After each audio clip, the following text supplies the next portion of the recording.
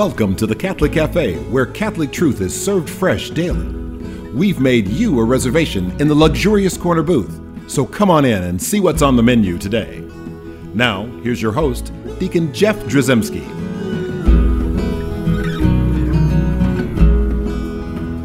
Greetings and welcome to the Catholic Cafe. I'm Deacon Jeff, sitting in the luxurious corner booth of the Catholic Cafe, and it's a sad day because neither Sam nor Tom are here. I'm just kidding. No, it's a great day because Sam and Tom are here. Surprise! Wow. We were hiding under the counter. Yes, the whole time. I wondered where my donuts were going. I counted a dozen donuts and I turned around. They were all gone. So I brought my little donut fishing pole with me. Very good. Well, you were successful. So, Tom, glad to have you back sitting in the luxurious corner booth. It's great to be back. And I'm sure all the Tom fans out there are excited to know that you're here. All three of them. Very good. And then Ziggy, I'm glad you're here again. I'm glad to be here too. Yeah. So and you know what? This is a special day. Mm-hmm. The cafe is usually not open on religious holidays, right? But we are open today, and it's the Our Lady of Guadalupe. It's the feast. Yeah, we're eating Mexican sweetbreads. We're not eating donuts today. That's right. That's exactly right. And all of the little donuts come like wearing a little tilma. It's just really cute. But anyway, I thought it would be good for us to talk about Our Lady of Guadalupe. Yeah. Because there's a lot of folks who maybe think that this is kind of an exclusively Hispanic holiday and it doesn't really apply to them. But I thought maybe let's just kind of break this open a little bit and start thinking like, well, why should I care about we care about Our Lady, and she's come to us in so many different ways. Right. Right. And so now we have Our Lady of Guadalupe. And why particularly would we care? All people should care about that particular appearance of Mary coming into our time. Well, I think the first thing that we need to think about before we talk about the Our Lady of Guadalupe apparition itself is what was going on in Europe at the time. And that was the Protestant Reformation. 1500s, right? 1500s, yeah. 1531 was the year. And, nothing but love for our separated brothers and sisters, right? But from a Catholic perspective, it's very heartbreaking to look at the history of so many souls leaving the Catholic Church in droves in Europe right at the time. And so at that same time, when people were leaving the church, and people at that point were despairing about the future of the church, thinking this is the end, it is falling apart. Right. On the other side of the world, in what they called then the New World, you had missionaries, especially Franciscan missionaries and Dominican missionaries that were out there, and many of them from Spain, but from all over Europe, out to engage with the indigenous population of Mexico. And for years and years, they've been trying, and they've been getting nowhere. Zero results. And it was really tough. And this was heartbreaking for them. Imagine you're a missionary and you're in a place with the Aztec religion involves human sacrifice. Right. Yeah, it's not pretty. And you're supposed to be engaging with an indigenous population that celebrates public human sacrifice basically as their, quote, sacrament, so to speak. They had to have thought they were in the perfect storm. Right. I mean, honestly, it would feel like hell, if I'm being honest with you. Yeah. Hell on earth, yeah. Because I can tell you also, children were sacrificed as a part of it. Was devastating. Absolutely devastating. So you're seeing them, they're paying homage to these images. One of them, Quetzalcoatl, has the image of a snake, largely. So you're sitting there, you're a missionary, you're seeing people, they're bowing down before a snake figure. Mm-hmm. They're killing children and people of all ages as a sacrifice. And they're completely ignoring you when you're trying to reveal to them the good news of Jesus. Yes. And then all of a sudden, after Our Lady of Guadalupe appears to this man, Juan Diego. Not Juan Valdez. Not Juan Valdez. This would be his cousin. Yes, this is his cousin. A very distant cousin, but cousin nevertheless. Good coffee, by the way. But Juan Diego, saint. And great smile, too. That's right. But no, shortly after, Our Lady appears to this little guy, Juan Diego. Right. All of a sudden, this image of Our Lady of Guadalupe, the story of Our Lady of Guadalupe, it takes the population by storm, and literally you have in short order 6 million conversions. You have all of a sudden people are leaving in droves these practices of human sacrifice, and they're leaving it in droves. So in Europe, doors are closing, people are leaving the church, and then all of a sudden the difference maker in the New World, as they called it, was Our Lady of Guadalupe to bring about conversion of 6 million souls in short order. So that's the miracle that we're talking about. And this is, by the way, I think especially relevant because right now, Monsignor Shea, he's the president of the University of Mary, I believe it is. He's written a book recently that is quite intriguing. Its thesis, he says, this is the first time that the church has lived in apostolic times since the early church. And I think that Our Lady of Guadalupe, one of the reasons it's super powerful for us, as in addition to those of us who live in the United States, because she's been declared by the church to not just be patroness of Mexico, but of all of the Americas, North America and South America alike. But here in these apostolic times that we are living in, and we are engaging faith and culture, and we'll talk about that too. I think that she is a patroness of these apostolic times, right? Yeah, and absolutely, and that is a reason why we should all be excited about potentially experiencing Mary in her role as Our Lady of Guadalupe, and how all of us, no matter, not just the Hispanics amongst us, right, and we should all feel a connection to her, because again, I don't think people really realize just at that time what 6 million would be like, right? And could you imagine the missionaries that have had zero success? Then all of a sudden it's like their appointment calendar is so booked up. Yes. Right? Their speaking tours are going nuts. Everybody's saying we want to know more about this, and when the masses are starting to grow to the point where they don't have enough of anything, right? And it's like that kind of success can only be supernatural. Mm-hmm.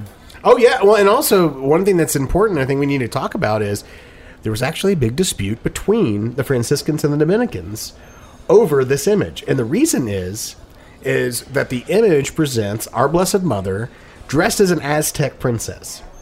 And so the Franciscans at the time were very vocal in saying that they felt that was completely disrespectful to Our Blessed Mother and to Christ, because there was the connection of the sacrifice. So it's human sacrifice, an Aztec princess, right? Yeah, it wasn't just sort of like that's not traditional enough. It was the connection to the practices of the Aztec people. I could see the potential controversy. Whereas the Dominicans, on the other hand, said this is faith and culture. Our Blessed Mother is meeting the indigenous populations where they are and speaking to them in a language that they're willing to receive and positioned to receive, because by dressing as an Aztec princess, she is presenting herself as their queen and as part of her message, their mother. And also, I guess, where you might think like, well, and maybe, it's 500 years ago. Right. And I'm sure that, I'm not going to speak for the Franciscans and try to convince them, and I think the Franciscans at this point have pretty much accepted Our Lady of Guadalupe. But there's a Franciscan somewhere in the world listening to the show. Can't believe they're talking about that Our Lady of Guadalupe image. Don't you know she was dressed as an Aztec princess?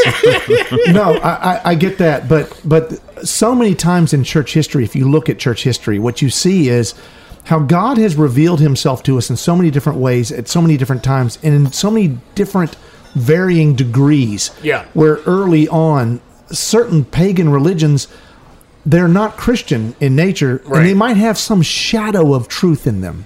Mm-hmm. Just a shadow, just an inkling of truth. But for the most part, not true. Like the Aztec religions, right? Right. Not true, not what God has revealed. But how many times has the church taken something that was either pagan or secular or humanist or nothing at all, and essentially sort of taken it back, right, and repurposed it to make it? I mean, think about some of you go to Rome and look at some of the great churches, right? Well, they were like the Pantheon, right? That means many gods, right? That was a Roman worship building, right, to the gods, to the many gods. But now it's like literally the oldest church in Rome, big giant church that essentially became a Catholic church and is still a Catholic church to this day, right. So the church like repurposed it and said, "I know that this is so there's no controversy in taking something. There's other things like Christmas trees. Yeah, I mean, right now today's Gaudete Sunday, right? And so this is the day that a lot of people they've either already have their Christmas tree or they're just now putting it up and they're finally decorating it. A lot of people, that's their tradition on the day like this. They've been secretly, decorating that tree all along, but now they can actually open up the curtains so people can see it. Right? Yeah, exactly. And so that is something that's a symbol that was a pagan symbol for the Festival of Trees. Right, exactly. But that was crucified and resurrected, right? And that's, I think, an important point to raise. When you take the symbols that people are attached to, and say, we're not going to take away all of the festival, but we're going to change it. We're going to crucify it and we're going to turn it into your celebration and transform it into a celebration of Jesus, and we're going to change a way of remembering Christ and honoring Christ. You have this practice, for example, and there are certain places in Africa where the use of drums, it was very important for tribes for their own religious practices. And there had been stories of missionaries who specifically requested from the Vatican approval, because obviously drums are not a traditional liturgical instrument, saying like, for these tribes, to reach them, is it possible where I can get permission to incorporate their use of drums in liturgical music in order to get them on board with Jesus? And they got approval, for that specific purpose. And part of the reason is for those cultures, drums and faith for them in religious practice was inseparable. And so Tom actually he's been gone for so long from this show because he's actually at a liturgical drumming conference. And so he has learned to do some liturgical drumming. So we're excited to hear. I brought some drums with me now. Sam, would you like to hear them? I would love that. I would like to hear a liturgical rim shot, please. Yes. I get all that controversy, but I think that a lot of people might want to talk about those things and see the controversy and maybe either relish in it or languish in it or stay in it or whatever. Right. And the reality is, for me, it doesn't matter because this is an approved apparition, right? The church has approved Our Lady of Guadalupe to the nth degree, and so we don't have to worry. We don't have to worry. And the other thing that's beautiful about Our Lady of Guadalupe is that she's pregnant in it. And so what that means is it's not just an image of Mary, it's actually an image of Jesus in Mary. And this is a beautiful concept, the understanding that it's the very pregnant Mary. Right. Yes. Well, Tom, you pointed something out. Yeah. So she's supposed to be pregnant at the exact same time that she would have given birth to Christ on the 25th. So she's pregnant as she's supposed to be on the 8th. Yes. She's like pregnant. She's not a month pregnant. That's right. She's far ready along to birth the Savior. Right. Yeah. Awesome. So I think that again, so we can start to look at this. What if we're not like of the Hispanic culture? And this integration between faith and culture. What about if we're more of the European variety? Some of us, sure, right? Sure. And so we were busy falling away from the church, right, and getting reformed, right? And here, these indigenous peoples, all of a sudden, there's this rebirth. Right. And again, rebirth of our Savior. I mean, the connection of all these things, not the rebirth of Jesus, but the rebirth of the faith and seeing in the birth of Jesus, right, a rebirth for all of us in our faith. How beautiful that is and how poignant it is. How do we, with a very different history and background, start to see this as something that's vitally important for all of us? Right. Well, I think, first of all, like we were saying a second ago, if you live in either North America or South America, so if you live in Canada, right, and you're Catholic, she's Empress of the Americas, including right where you live, right? Yes. So that's the first part. Is there's a sense of geographic rootedness. I think also the image of her, being pregnant. I think there's some beauty in just the incarnational dimension of it. I think also the aspect of, like we were talking about, faith and culture, and learning how we might draw upon the message of Our Lady Guadalupe to encounter people where they are and present Christ to people where they are. That's and our Blessed Mother and Marian devotion. I think that's another reason. And then also, just like we were talking about a second ago, is this is an apostolic age that we are living in. Amen. Amen. And there's something, because here's the thing. At the end of the day, there are different things that really fire different people up. Yeah. Right. And so I see that connection that Mary has appeared in so many different places in the world and has come in so many different ways. And there's really something for everybody. But this one, Our Lady of Guadalupe, which might be confused by some as saying like, well, this is specifically something from Mexico. It's like, well, it emanated out of Mexico, but it is the Americas. And that includes all of us. But there's something there. But essentially, if you're looking at what happened there, right? We talked a little bit about the story about what happened, but essentially when you're looking at that, you see a miracle. Yeah. Right? And so there's different ways you can view this, but some people are just like attracted to the miraculous nature of what happened. Mm-hmm. I mean, you can still go today, right, to the church there in Tepeyac. You can still go there and you can see the tilma. Right. I mean, this is miraculous. It's crazy that it exists. It's a cactus fiber. It should have deteriorated, hundreds of years ago. Well, at least 400 years ago. Right. Right. The idea that this thing would still be there. And I know there have been lots of it. I didn't want to get into all the detail of the investigative journalists who have examined this thing and try to figure out, and the scientists, but to hear things like, that it maintains a constant body temperature and that there's microscopically you can see things in the eyes and of Mary. And there's all these different things that you can see, but just the fact that tilma exists, right? It would have been an impossible hoax. There would have to be like a secret room right there at the church that has like 500 tilmas in it. Yeah, and they bring one out every year. And people go like, yeah, that's the tilma right there.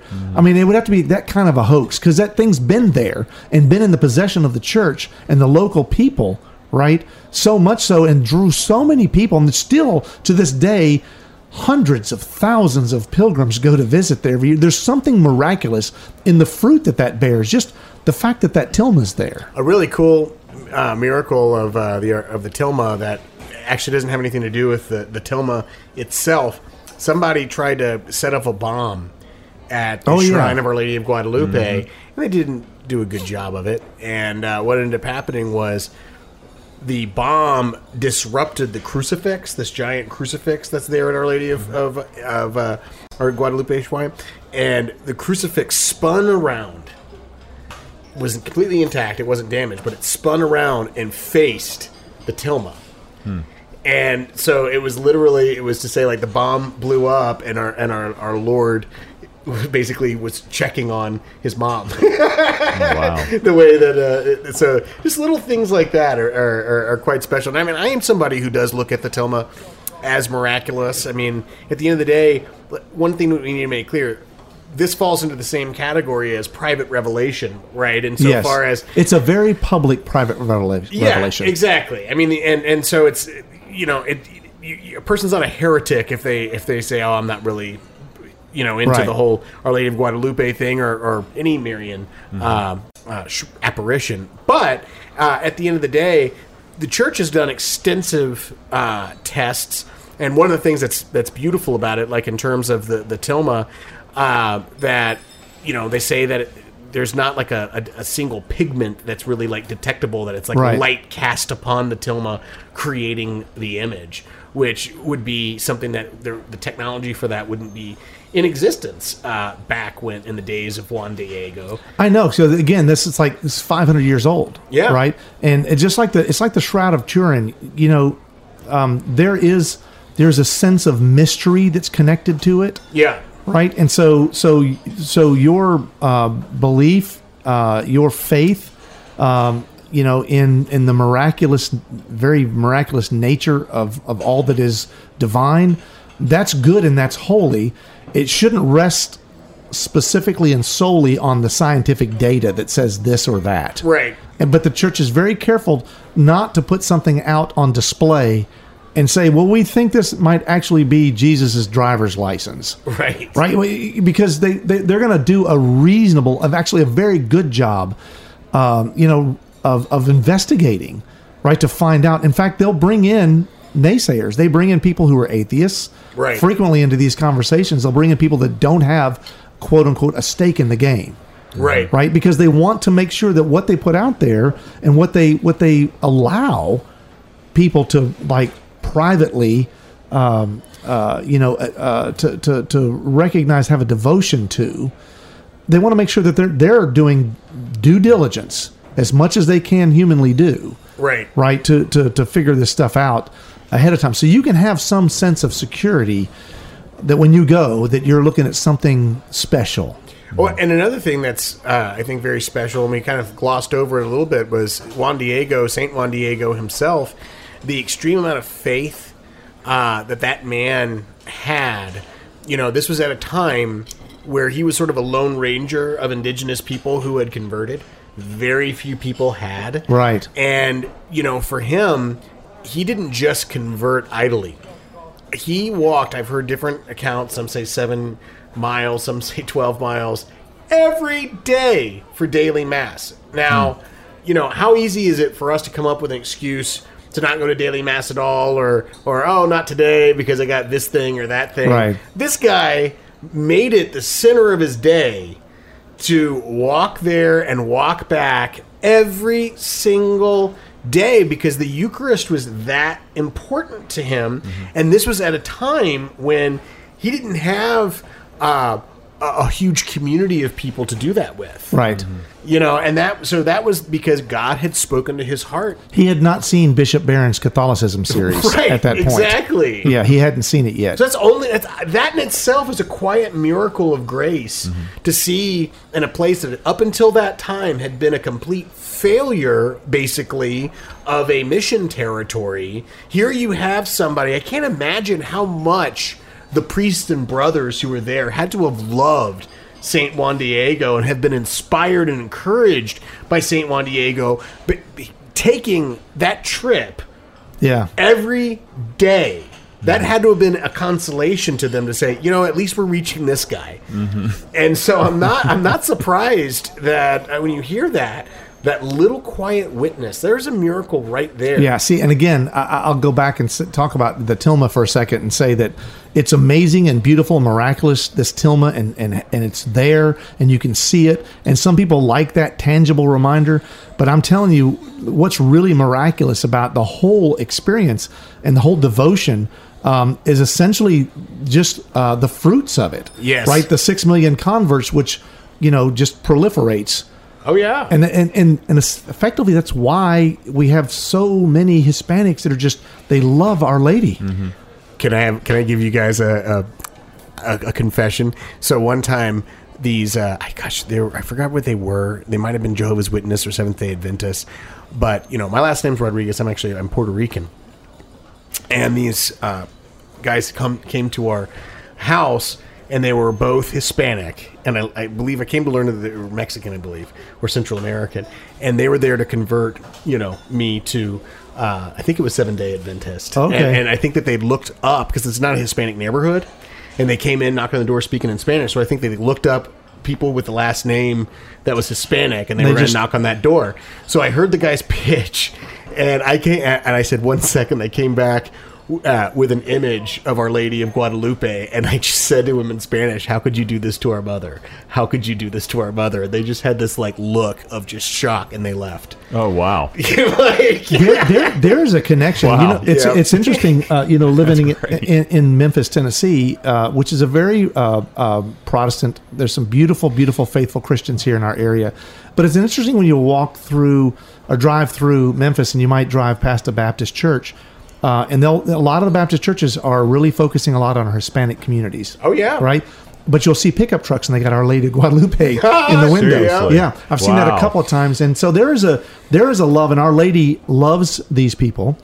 But I think she also wants all of us to see her, to find her, because what does she do? She leads us to her Son. Right. Yes. Right? And so there's a message for all of us here in Our Lady of Guadalupe, and it's not specifically for just one type of people, but just to see the miracle and to realize that when Mary shows up, big things happen. Mm-hmm. It's not going to be smart. It's not going to be small. It's going to be big. It's going to be amazing.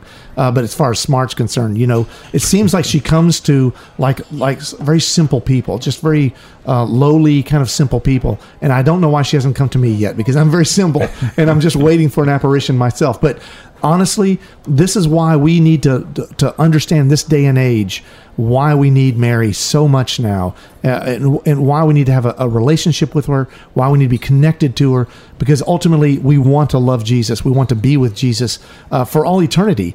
And she leads us to Jesus. She magnifies the Lord. That's what she does. She said it herself. And that's why this show, I mean, we've ended the show for so many years with a Hail Mary, right? Because sometimes our life is, we need a Hail Mary in life, right? And I don't want to, make some secular football game, a Hail Mary pass, but we live that way sometimes. And really all we got left is just muttering one prayer. And if that's the prayer, that's a good prayer, to ask Our Lady to be in our life. And Our Lady of Guadalupe specifically here on this feast day, to ask her to be in our life, to be with us, to be close to us always. Because what that means necessarily is a miracle's getting ready to happen. Yes. And then she's going to lead us to her son. And that's ultimately what this is all about.